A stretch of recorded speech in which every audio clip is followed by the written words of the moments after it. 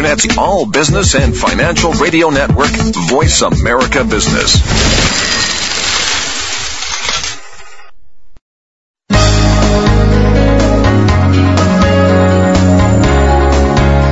Welcome to Leadership Development News, profiles and practices of top performers. Leaders are the heartbeat of any organization. Let Drs. Kathy Greenberg and Relly Nadler show you what it takes to become a top 10% performer in your organization. Now, here are your hosts, Dr. Greenberg and Dr. Nadler.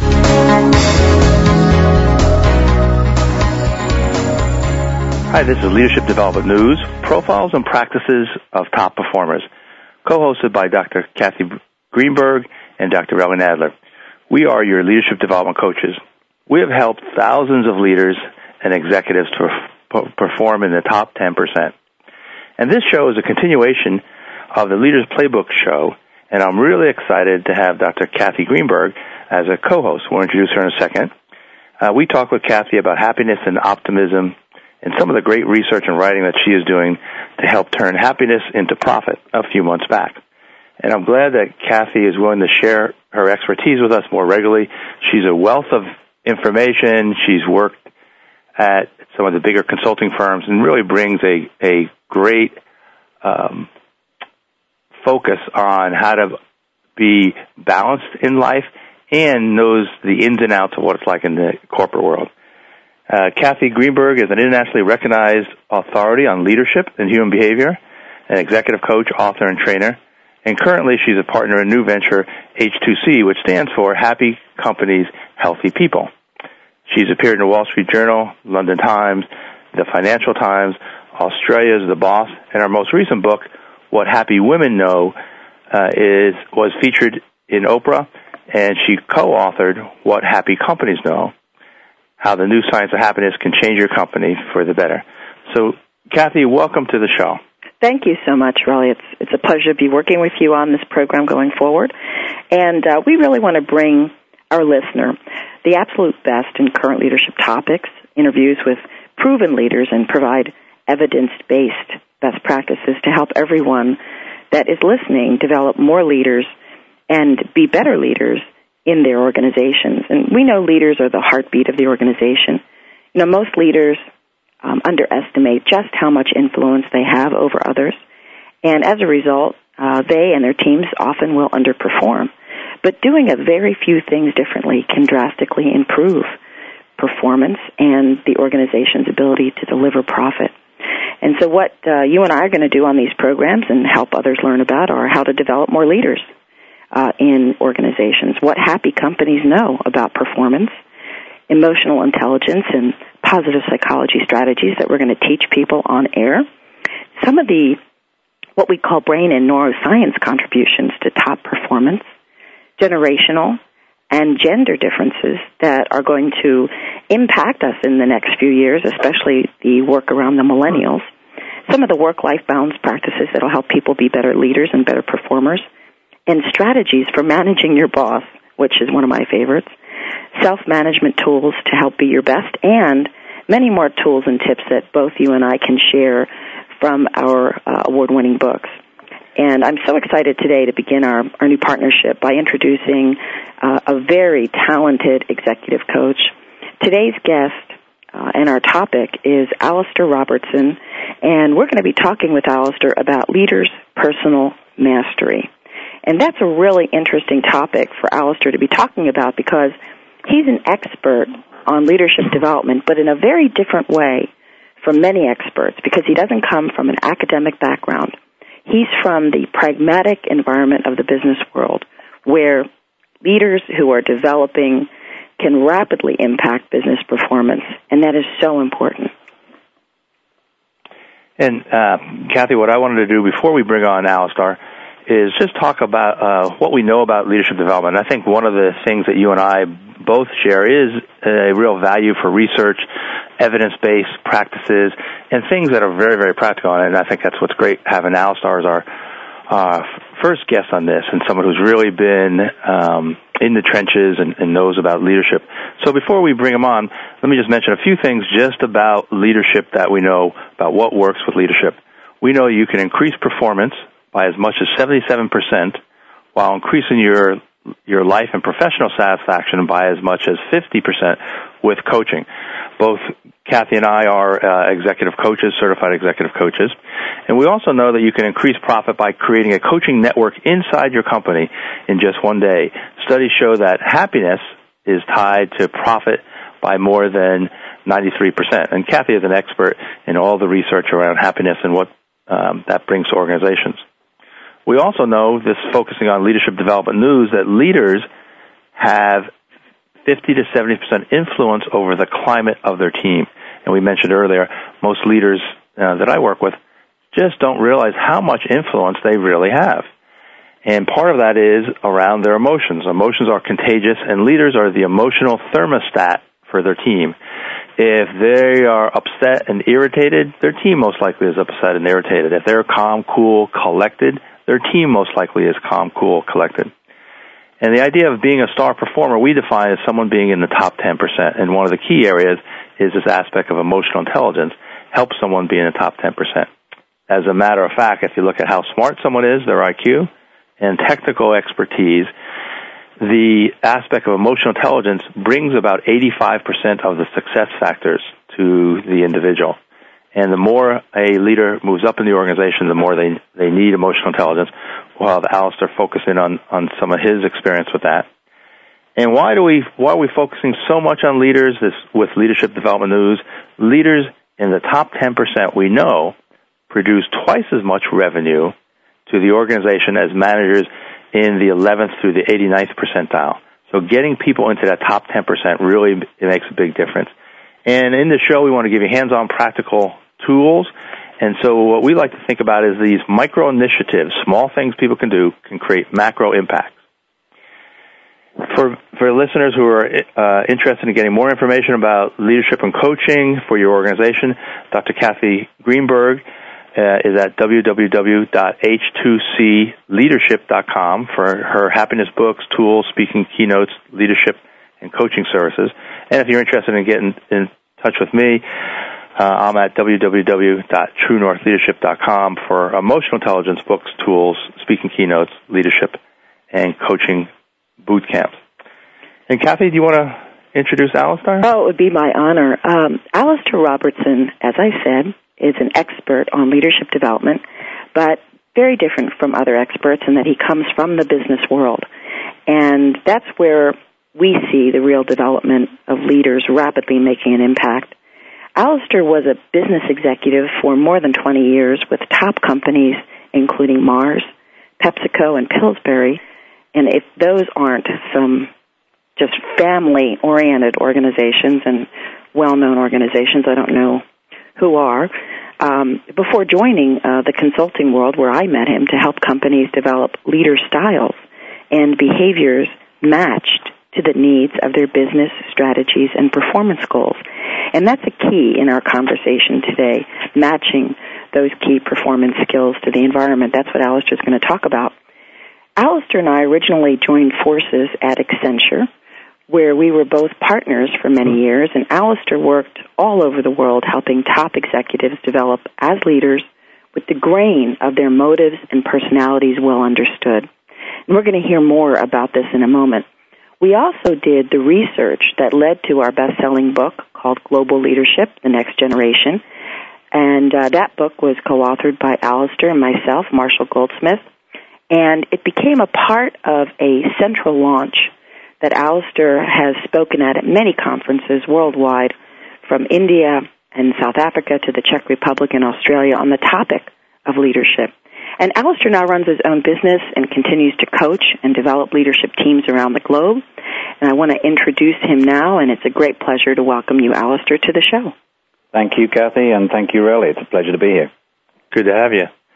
You know, Alistair, we have a series of questions that we want to ask you, and then we'll be pretty open to go where anything that seems to be catching our attention. But I think it would be helpful for the listeners. Tell us about your background and maybe just experience in leadership development.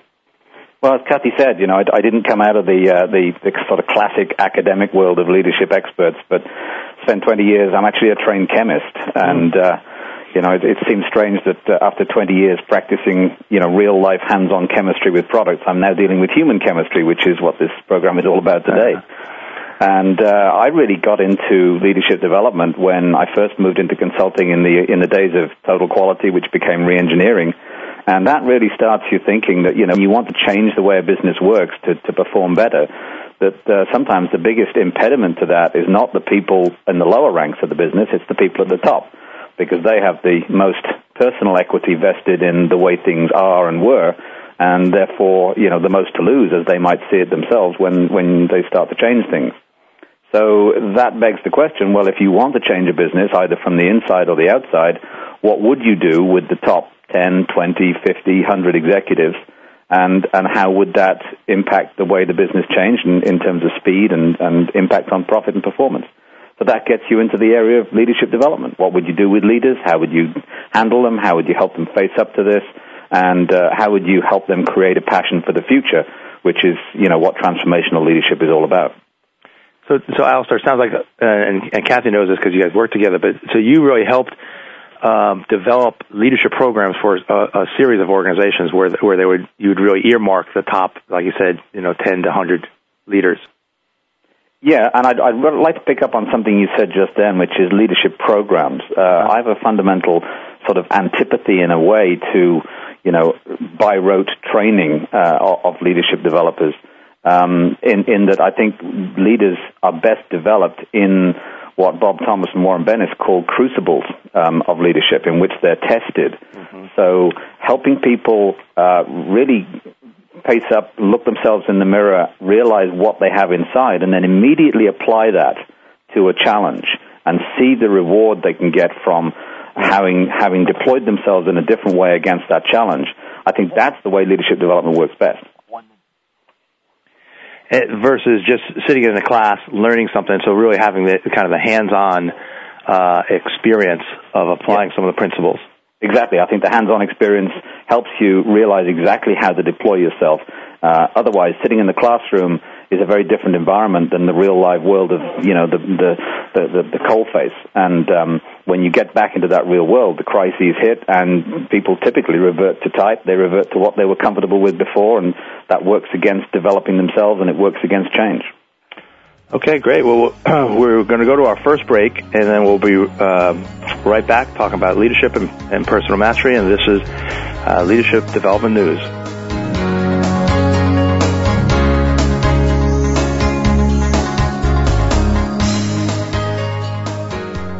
The bottom line in business. Voice America Business. Most leaders underestimate their influence and power over others and thus underperform. Dr. Relly Nadler and Leaders Playbook help leaders point the way by providing the strategic plays to get to the top in a simple paint-by-the-numbers process. Seasoned and emerging leaders will have answers to these questions. What are the steps to move up and become a star in your organization? How do you develop your people to be the next level leaders in the organization? What are your triggers that are holding you back, and how do you manage them? How do you maximize your power and influence so you and your team perform better? What do you do to ensure your communication is received accurately? How do you delegate effectively? How do you develop strong relationships across the organization? Emotional intelligence training, coaching, books, and tools by Dr. Nadler are available at his website, www.truenorthleadership.com or 805-683-1066. Once upon a time, there lived 3 energy hogs. Now, an energy hog is what you have when humans waste energy. One day, the 3 energy hogs set out to find themselves a cottage. Let's look for leaky windows, said the first energy hog, for he knew that would waste energy. Let's look for leaky doors, said the second. Let's look for a swing set, said the third, for he had more blubber than brains. So they set off down the road. Presently, they came upon a tiny cottage where dwelled a clever girl named Dreadylocks. I hope it has leaky windows, cried the first energy hog. I hope it has leaky doors, cried the second. I hope it has a bathroom, cried the third, for only his brains were smaller than his bladder. But Dreadylocks liked playing cool games at energyhog.org, and from energyhog.org she learned how to use energy wisely. So the 3 energy hogs were forced to look elsewhere to waste energy, and had to use the disgusting restroom at the gas station down the road. And the moral of the story is, to use energy wisely, log on to energyhog.org, or waste not, hog not. This public service message brought to you by the U.S. Department of Energy and the Ad Council. Homeowners, real estate investors, bankers, listen up and tune in to Finance, Foreclosures, and Foresight, the show that breaks it all down and gives it to you straight. Are you at risk of foreclosure? Interested in buying a foreclosed property? Mark Bull has the answers to the questions you might forget to ask. Finance, Foreclosures, and Foresight broadcasts live on the Voice America Business Channel, Monday afternoons at 1 p.m. Pacific. You can't afford not to tune in. The Internet's only all business and financial radio network, Voice America Business.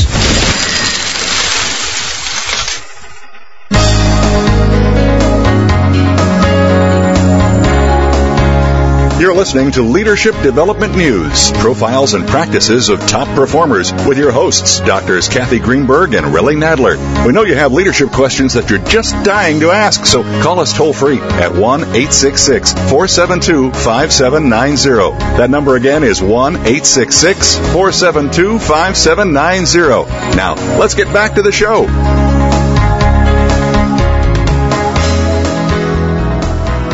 Well, welcome back to Leadership Development News. This is Kathy Greenberg with Relly Nadler and Alistair Robertson, our guest for today. And I'm not sure if you're just tuning in, but if you've been listening, you'll notice that Alistair Robertson, who is a former partner with Accenture and an independent global leadership consultant, has a bit of an accent. So, Alistair, I'm going to take you on a little bit of a personal trek here.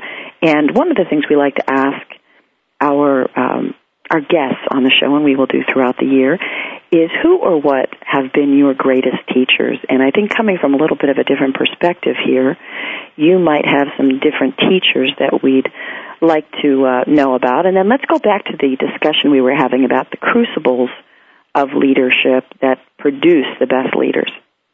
Well, I'll pick up on the source of or my origins being from the UK. As part of the answer to this question, because typically, and I'm generalizing rather dramatically now, the UK doesn't go for, self-awareness too much.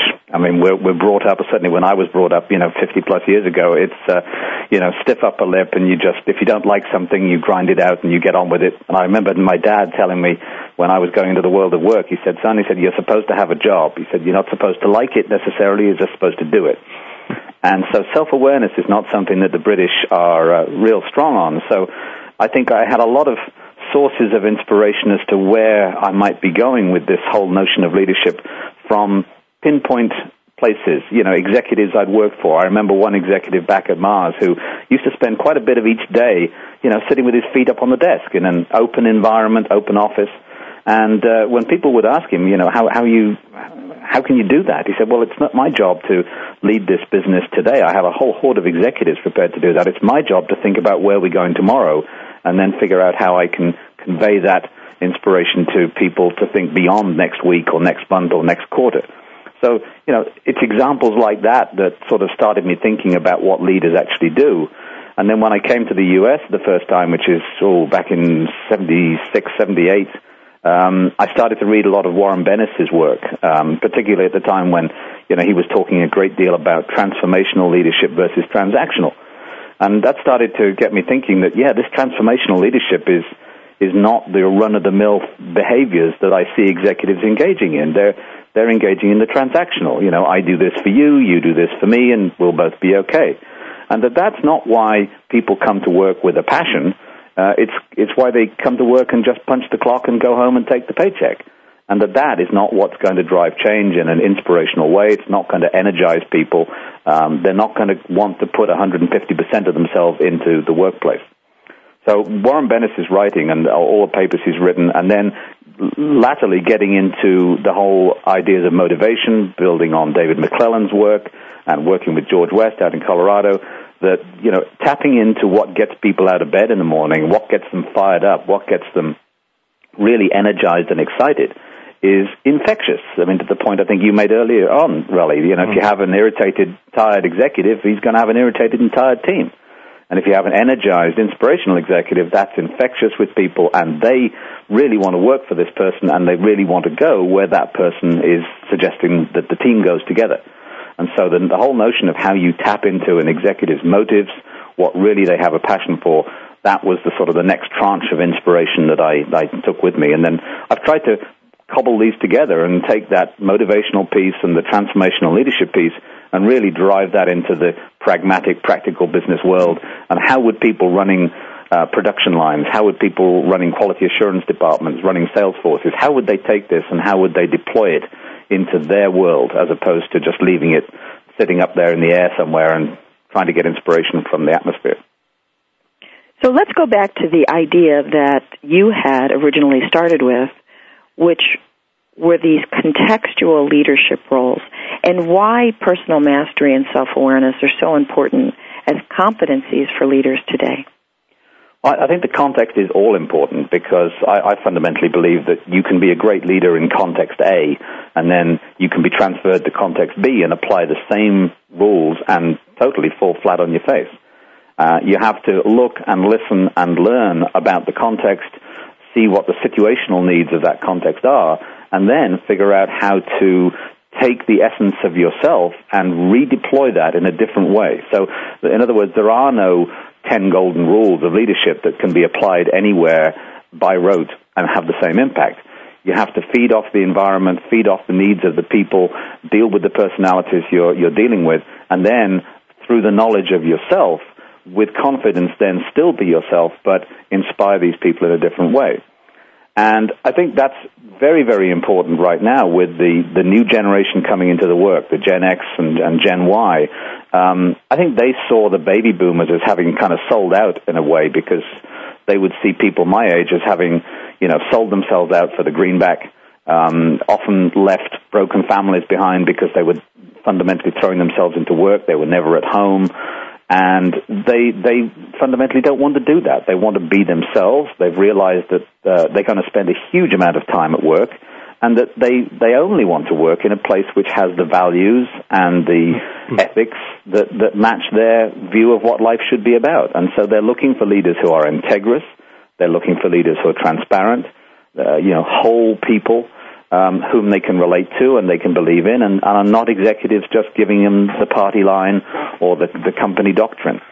And so I think the self-awareness is hugely important for leaders. I mean, Kathy and I in our work together, there's a concept that I use a lot called self-monitoring, which is about an executive's ability to understand real time how he or she is coming across to people and the impact that's having, and then being able to take what they're doing and change it marginally or even dramatically to really have an impact on this person that they're trying to influence from a position that person can relate to rather than, in other words, it's not just being always on transmit. It's really understanding the audience and playing that audience and getting the messages across. And I think you can only do that when you are highly aware of yourself and really understand the impact you're making. So, Alistair, it is interesting just hearing what you're saying, given your dad's dictum that you don't have to enjoy work, and then just the comments you're just making about the Gen X and Gen Ys, it's come a long way that they really want to enjoy work. They don't want to leave the best part of themselves in their car. They really want to have an integrated, worthwhile day. And then the things that you're saying just around the personal mastery and personal monitoring. Tell me, why do you think, when you are dealing with that, why do you think more leaders don't have some of this personal mastery, the monitoring, maybe the self-awareness? And are you seeing things change? Well, I think to answer the second part of the question first, I think they are changing, but they're changing very slowly. I think what causes the lack of self-mastery is that many executives rise through the silo ranks. And that is changing a little bit because executives are being moved sideways as well as upwards as part of their promotion process. But when you've come up through the silo of a function and you've gained your leadership from the position of a conferred authority position, as I call it. In other words, you've got technical expertise in the function, and therefore you've done the jobs that people below you are doing, and therefore you feel that you have a knowledge base which allows you to be all-seeing, all-knowing, if you will. Then when you get to a more general leadership position that crosses silos, I find executives oftentimes are lost because they've applied their leadership from a technical authority position, not from an influence position. And there's a huge difference between those two leadership roles. And so I think that's often the time when somebody's been in a functional silo for maybe 15 years, and all of a sudden they're in a more business general role, they find themselves lost. And that's when the emotional intelligence would really cut in if it was there to any great extent. And I think that's where Kathy and I often do a lot of our work, to help people understand how they can be highly self-aware, how they can take themselves out of the conferred authority or functional authority position by virtue of expertise. And that's very challenging, because to relate that to the motives work that I do, what you're seeing in the functional silo role is heavy application of what I would call the motive to achieve. In other words, it's get tasks done, grind things out, produce the numbers, produce the results. And when you move to a more general position, you're fundamentally deploying the power motive, not in an abusive sense. The word power has different connotations for different people, but more in what I would call a social power sense, which in other words is producing something which is for the greater good of the business. It's moving forward for the benefit of everybody and for the benefit of the customers. It's not so much about achieving tasks today as it is about creating a pathway towards a desirable future. And that's all about crystallizing for people where they're all going, why this is going to be a better place tomorrow than it is today, and then influencing, often from not very high authority position, to capture people's imaginations with that. And that is a very different role that executives have to play. It's stepping right out of their previous comfort zones. And a lot of my work is helping them understand how they can be influential without having that, let me tell you what to do because I've been there before situation. And it's like you've turned a light bulb on. They suddenly can see how they can be themselves and behave in a different role and capture people's imagination and create the passion and the energy that I was talking about just now. That's great, and I can hear your passion, Alistair, as you talk about that. And I'm sure, given all of us our coaches, we have different experiences with that. Yesterday I was talking with a physician who is the head of a transplant center, and exactly like you're saying, his technical expertise is in surgery. And the conversation we have over and over is, your role now is completely different than surgery, the hierarchy, here's the technical expertise, and how do you influence this whole group of other physicians, nurses, coordinators, and the rewarding part is this person really is getting it and doing a wonderful job. Well, I can give you a very personal story from that point of view. About 3 years ago, I had some cancer surgery, which fortunately was successful, and I'm completely clear. But I remember lying on the table, being just about to be anesthetized, and my surgeon was directing all the traffic in terms of the operating room, the anesthetists. He'd already previously directed all the measurement devices that had got me to the diagnostic position that I was now in. And I spent quite a lot of time afterwards talking with him and asking about how he had become a leader of not just the surgery, the ER, but a leader of the whole system that had created the opportunity for me to be very quickly diagnosed, treated, and then made better. And when you talk to a doctor about that, a good one, it's not just about, I'm this specialist, egotistic surgeon that just knows how to cut people up and fix them and everybody else is supposed to do what I tell them.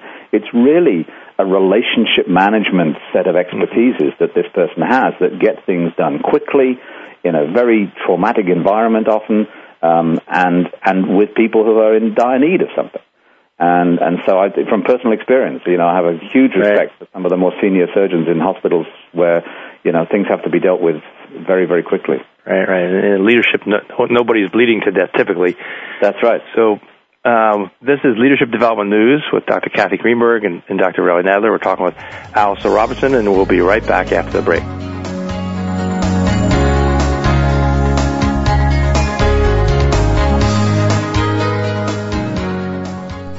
The bottom line in business. Voice America Business. Most leaders underestimate their influence and power over others and thus underperform. Dr. Relly Nadler and Leaders Playbook help leaders point the way by providing the strategic plays to get to the top in a simple paint-by-the-numbers process. Seasoned and emerging leaders will have answers to these questions. What are the steps to move up and become a star in your organization? How do you develop your people to be the next level leaders in the organization? What are your triggers that are holding you back, and how do you manage them? How do you maximize your power and influence so you and your team perform better? What do you do to ensure your communication is received accurately? How do you delegate effectively? How do you develop strong relationships across the organization? Emotional intelligence training, coaching, books, and tools by Dr. Nadler are available at his website, www.truenorthleadership.com or 805-683-1066. Before every word, there is a thought. Before every action, there is a thought. If everything starts with a leader, what happens when leaders around the world start to think and do things differently? I'm thinking the world will change. Evolve the leader. Evolve the company. Change the world. Join Susan Cavanaugh for Summit Speak. All Leaders Rise. Tuesday at 11 a.m. Pacific, 2 p.m. Eastern on the Voice America Business Channel. Adding fractions is nothing. For real? Look, these are denominators. You multiply this one so that it's the same as that, and you add them up. Man, that's easy. Charles Bennett dreamed of returning to the old neighborhood as a teacher, but without money for college, only half of his dream came true. He's back in the old neighborhood. Well, enough math. I gotta deliver these sandwiches. Please support the United Negro College Fund. A mind is a terrible thing to waste. A message from the UNCF and the Ad Council. The Internet's only all-business and financial radio network, Voice America Business.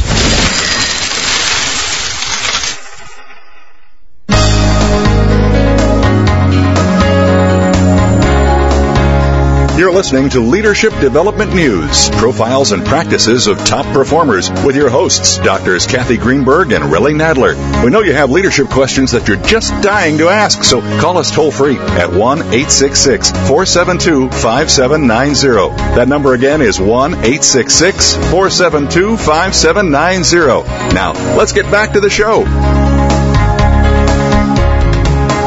Well, welcome back to Leadership Development News with Kathy Greenberg and Relly Nadler. Today's guest is Alistair Robertson. We were just talking about personal mastery and self-awareness, Alistair, and how it is that some leaders just don't get it. They don't understand how important self-awareness is to their overall success, to the success of the part of the organization that they're responsible for, and for the industry that they're leading.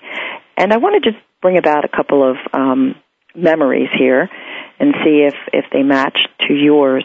One of the things that I know we did during our time at Accenture is we tried to promote the best behaving leaders with the best competencies that they could demonstrate in the market as a very important, if you will, mix of leadership skills. So we started rewarding people, if you'd look at the X and Y axis of a typical 4x4 grid, with behavior on one side and competence on another, and we tried to get them in that upper right quadrant, increasing their behavior and competence concurrently. Can you talk a little bit about that and what experience you've had with helping people change their behavior using tools like that? Well, I think that, in a way, that's a little akin to the 2x2 matrix that Jack Welch used to talk about, which is values on one axis and results on the other. And that what you want is the desirable position where people share the values that are important to your company and to your community and deliver the results par excellence. But the most difficult people to deal with are the ones that produce the results but don't share the values, because they fundamentally undermine the culture of the organization. And they become, in some cases, extreme cases, they become almost abusive of people. And I think that is phenomenally important today with the Gen X and Gen Y situation we were talking about a few moments ago, where talented people will come into a business, and where they see the values that they thought they joined and signed up for being eroded, potentially by high performers who just have no interest in building a social ethic of excellent values in a company, they will just defect. time and time again. And so we're seeing that in a lot of the oil and gas business right now. People are moving at 18-month to 2-year intervals because they don't find a place that they can find shared values. And that is causing a huge talent drain. And so what you're left with is a very large number of senior people approaching retirement, baby boomers, and nobody to replace them unless there's a value set that people find attractive. And that I think is why the behavioral side is hugely important. And it's not just about competency. It's not just about intellectual stars. It's about people who are prepared to invest of themselves in other people and create environments of nurturing, create environments where people can be developed, because that is going to be the talent magnet for the future. You know, Alistair, as you were saying that, it may be interesting for our listeners.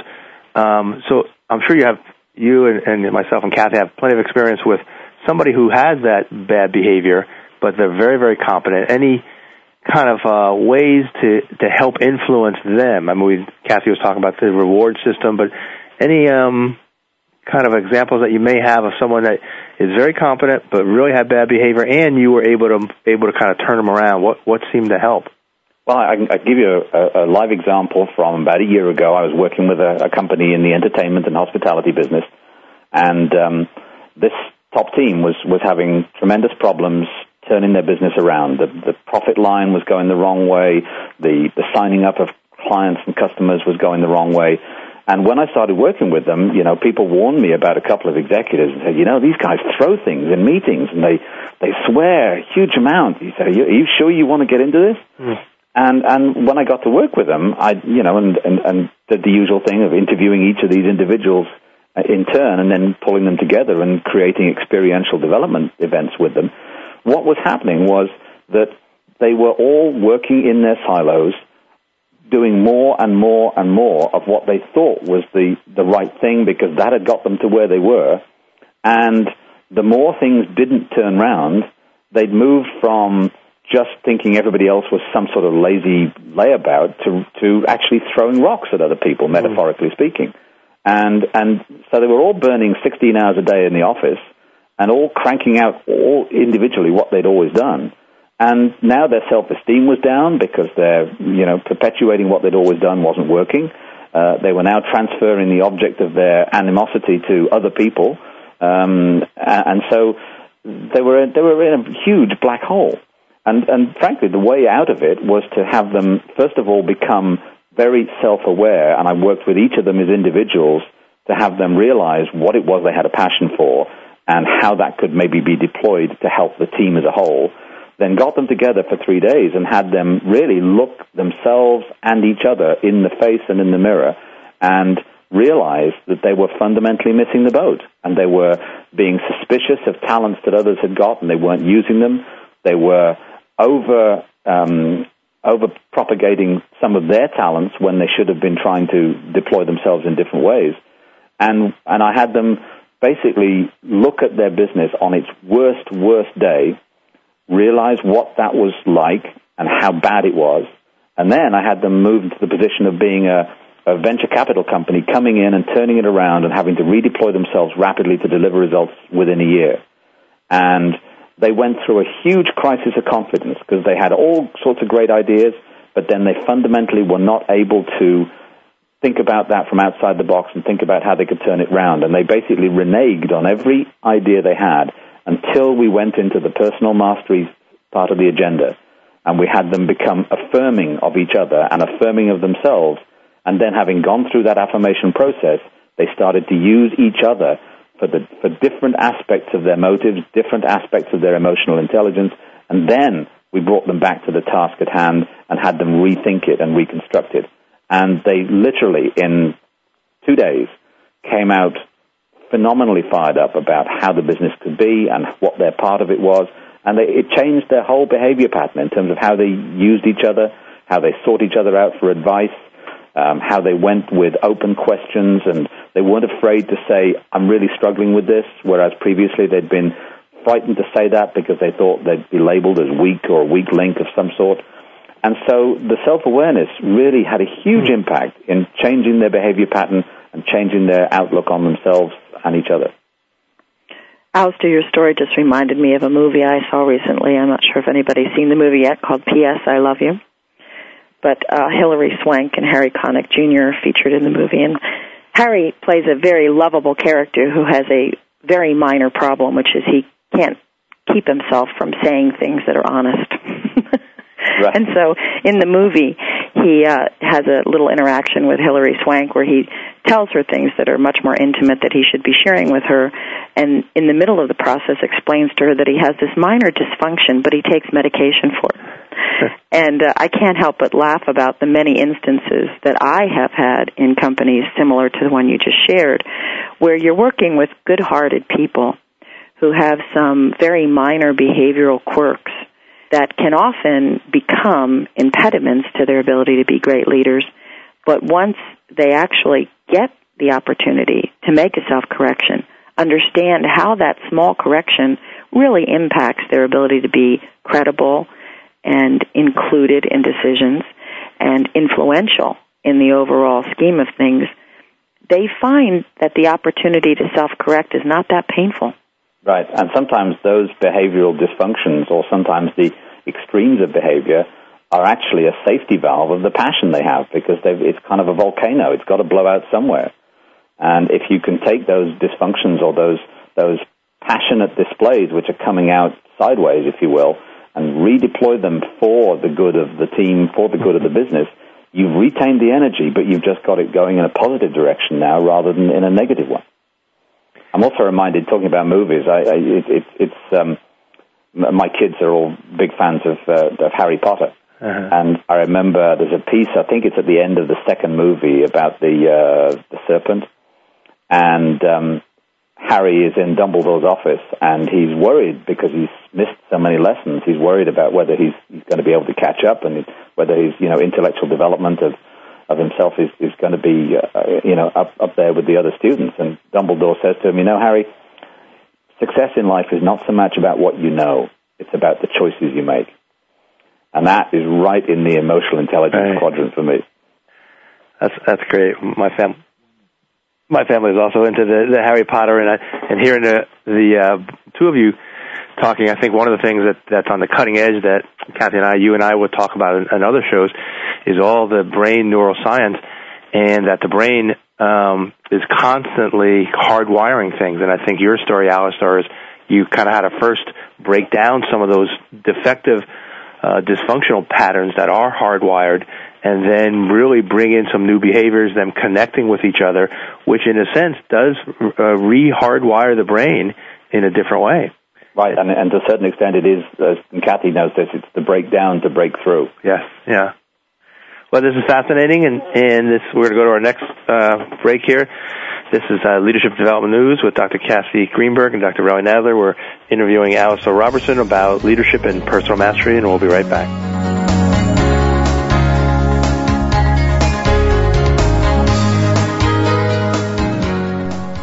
The bottom line in business. Voice America Business. Most leaders underestimate their influence and power over others and thus underperform. Dr. Relly Nadler and Leaders Playbook help leaders point the way by providing the strategic plays to get to the top in a simple paint-by-the-numbers process. Seasoned and emerging leaders will have answers to these questions. What are the steps to move up and become a star in your organization? How do you develop your people to be the next level leaders in the organization? What are your triggers that are holding you back, and how do you manage them? How do you maximize your power and influence so you and your team perform better? What do you do to ensure your communication is received accurately? How do you delegate effectively? How do you develop strong relationships across the organization? Emotional intelligence training, coaching, books, and tools by Dr. Nadler are available at his website, www.truenorthleadership.com or 805-683-1066. Do you need directions to solid financial future? If so, the Money Answer Show with Jordan Goodman will provide you with a roadmap to making smart money decisions in every area of your personal finances. Join Jordan every Monday at 12 p.m. Pacific Standard Time, 3 p.m. Eastern for the Money Answer Show on the Voice America Business Channel. Learn how and where to get the best deals on mortgages, cars, and insurance. Find out the best ways to save for college and retirement. Get out of debt, improve your credit rating, and save on your taxes. The Money Answer Show with Jordan Goodman will provide you with great tips on investment opportunities in real estate, stocks, annuities, and other investment vehicles. That's the Money Answer Show with Jordan Goodman on the Voice America Business Channel every Monday at 12 p.m. Pacific Standard Time. Dad, let's sing that bedtime song. Rock-a-bye baby by Newton's treetop. His first law of motion, make sure you won't stop. The same rules of physics apply to a ball, while gravity is a force that makes things fall. By the 6th grade, many girls lose interest in math and science, but it's never too early to set your daughter's future in motion. For some simple ideas, go to girlsgotech.org. A public service announcement brought to you by Girl Scouts of USA and Ad Council. The Internet's only all-business and financial radio network, Voice America Business.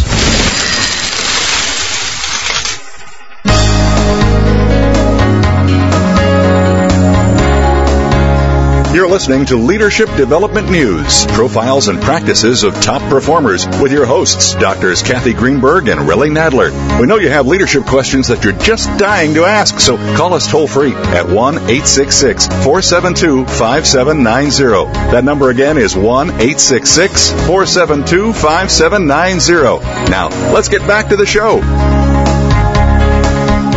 Welcome back to Leadership Development News with Kathy Greenberg and Relly Nadler. Our guest today is Alistair Robertson. We've just been talking about some of the unfortunate but kind of humorous dysfunctional behaviors that leaders can fall into. And what we're going to talk about now, Alistair, I hope, is some of the best practices that you've experienced for actually developing leaders. At the beginning of the program, Relly and I discussed some of the statistics, some of the evidentiary scientific feedback that we've been able to collect in the open market on leadership about statistics that show us that, in fact, improving leadership makes a big difference in a company's bottom line. Can you talk a little bit about that? Yes. I mean, first of all, I think the best way of developing leaders is in situ. It's experiential.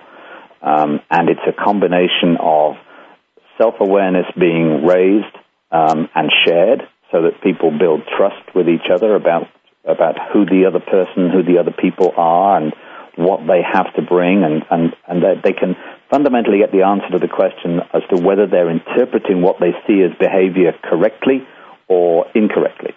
And then secondly, it's to take that new knowledge and that new trust and immediately deploying it to real business problems, not made-up ones or stuff from a textbook, but real business problems, and to coach them through the process that they can use to redeploy themselves in a different way to address those problems.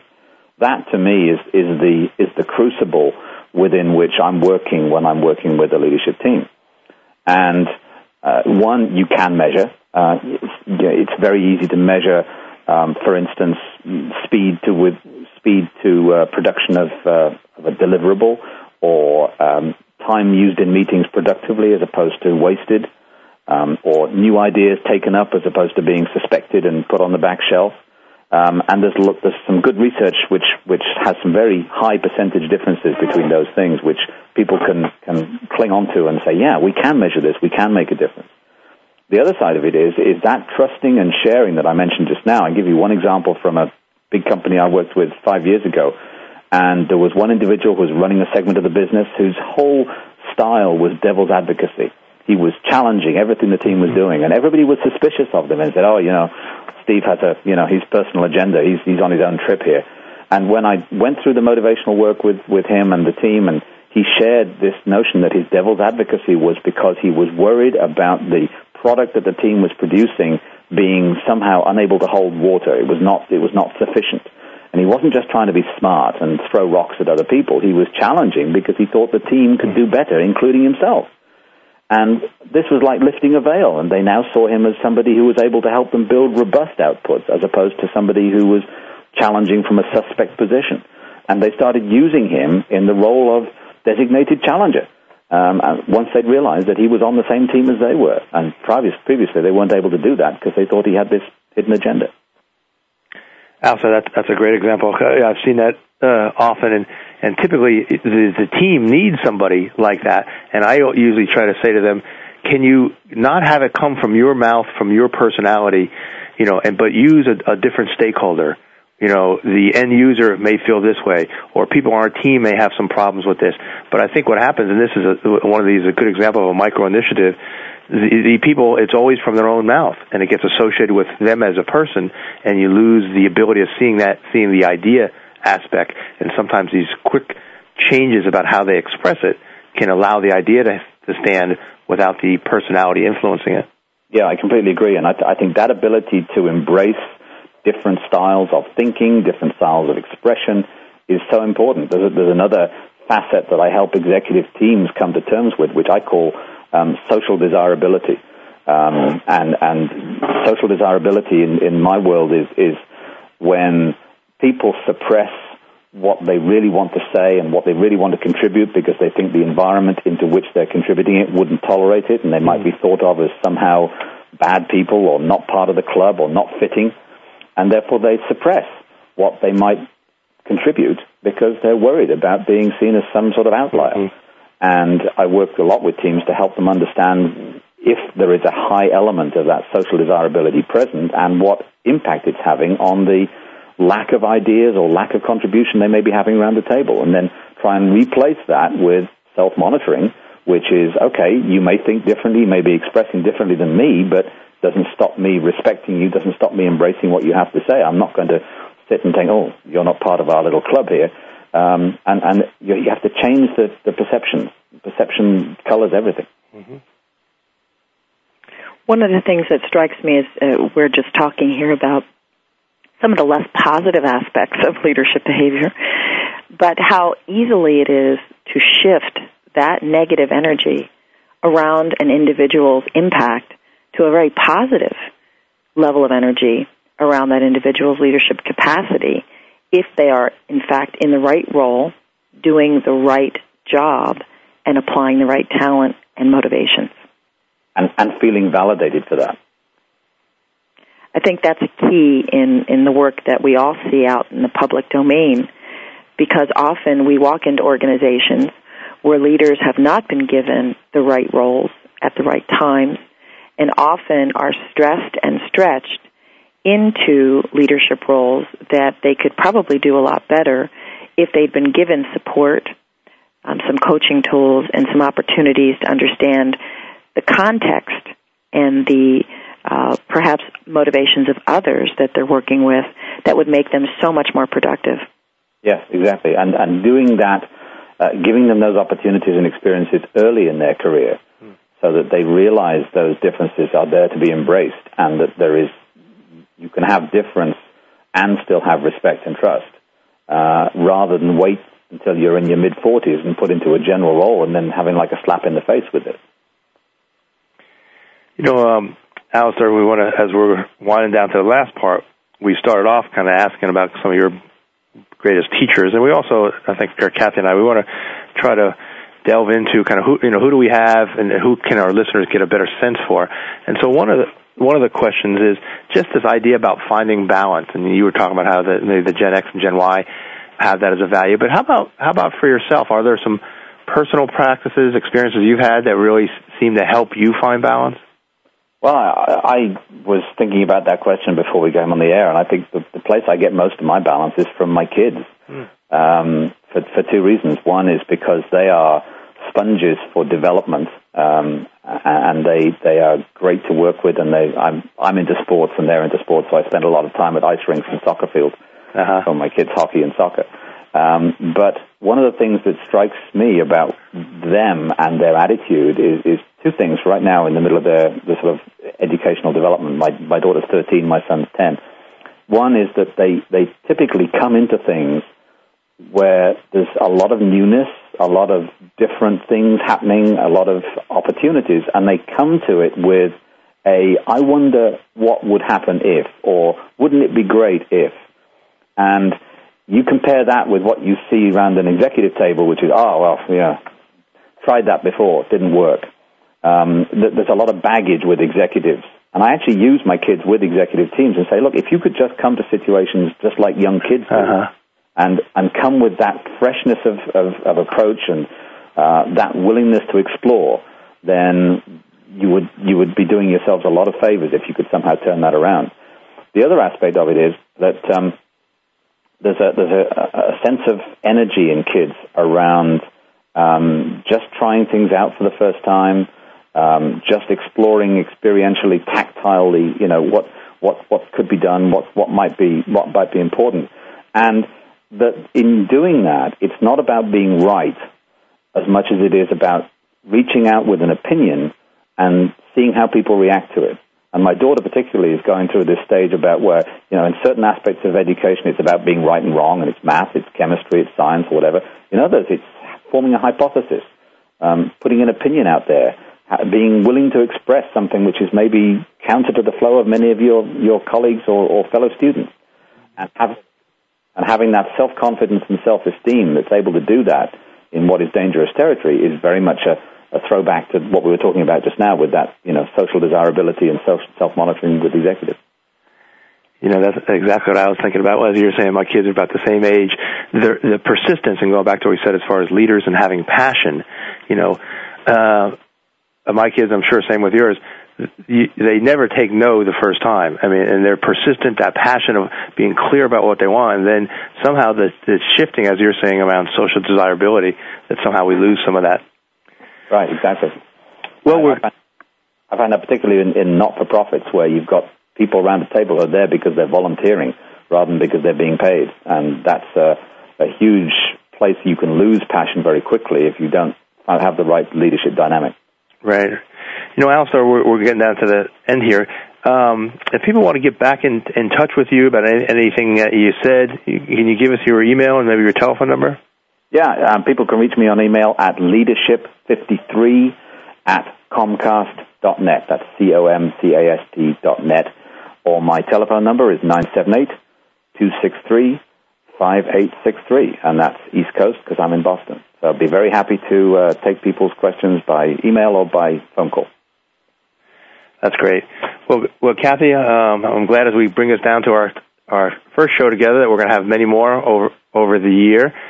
And I just wanted to say, the next show we're going to actually interview a president who has very, very high emotional intelligence, and try to glean from him exactly what are the practices, what are the kind of hands-on skills like we heard from Alistair that the listeners can hear. And Kathy, you want to kind of bring us to the close here? Oh, it's been a pleasure reconnecting with you, Alistair, after so many years of not having worked together on a daily basis over there across the pond and here in the States. Well, thank you guys for inviting me on the show. It's been fantastic to be here. Well, it's been terrific, and I think Relly and I are going to be very excited about continuing to track what you're doing out there, and perhaps over the next year we will hear from you again. I would love that. That'd be great. It's been great talking to you. So this is Leadership Development News. Signing off for this show, and we'll tune in with you again next week. Thank you very much. You've been listening to Leadership Development News, profiles and practices of top performers, with your hosts, Drs. Kathy Greenberg and Relly Nadler. We sincerely hope that you're leaving us today with some great ideas and inspiration from today's top leaders. Join us again next Monday at noon Eastern Time and 9 a.m. Pacific Time, right here on the Voice America Business Channel.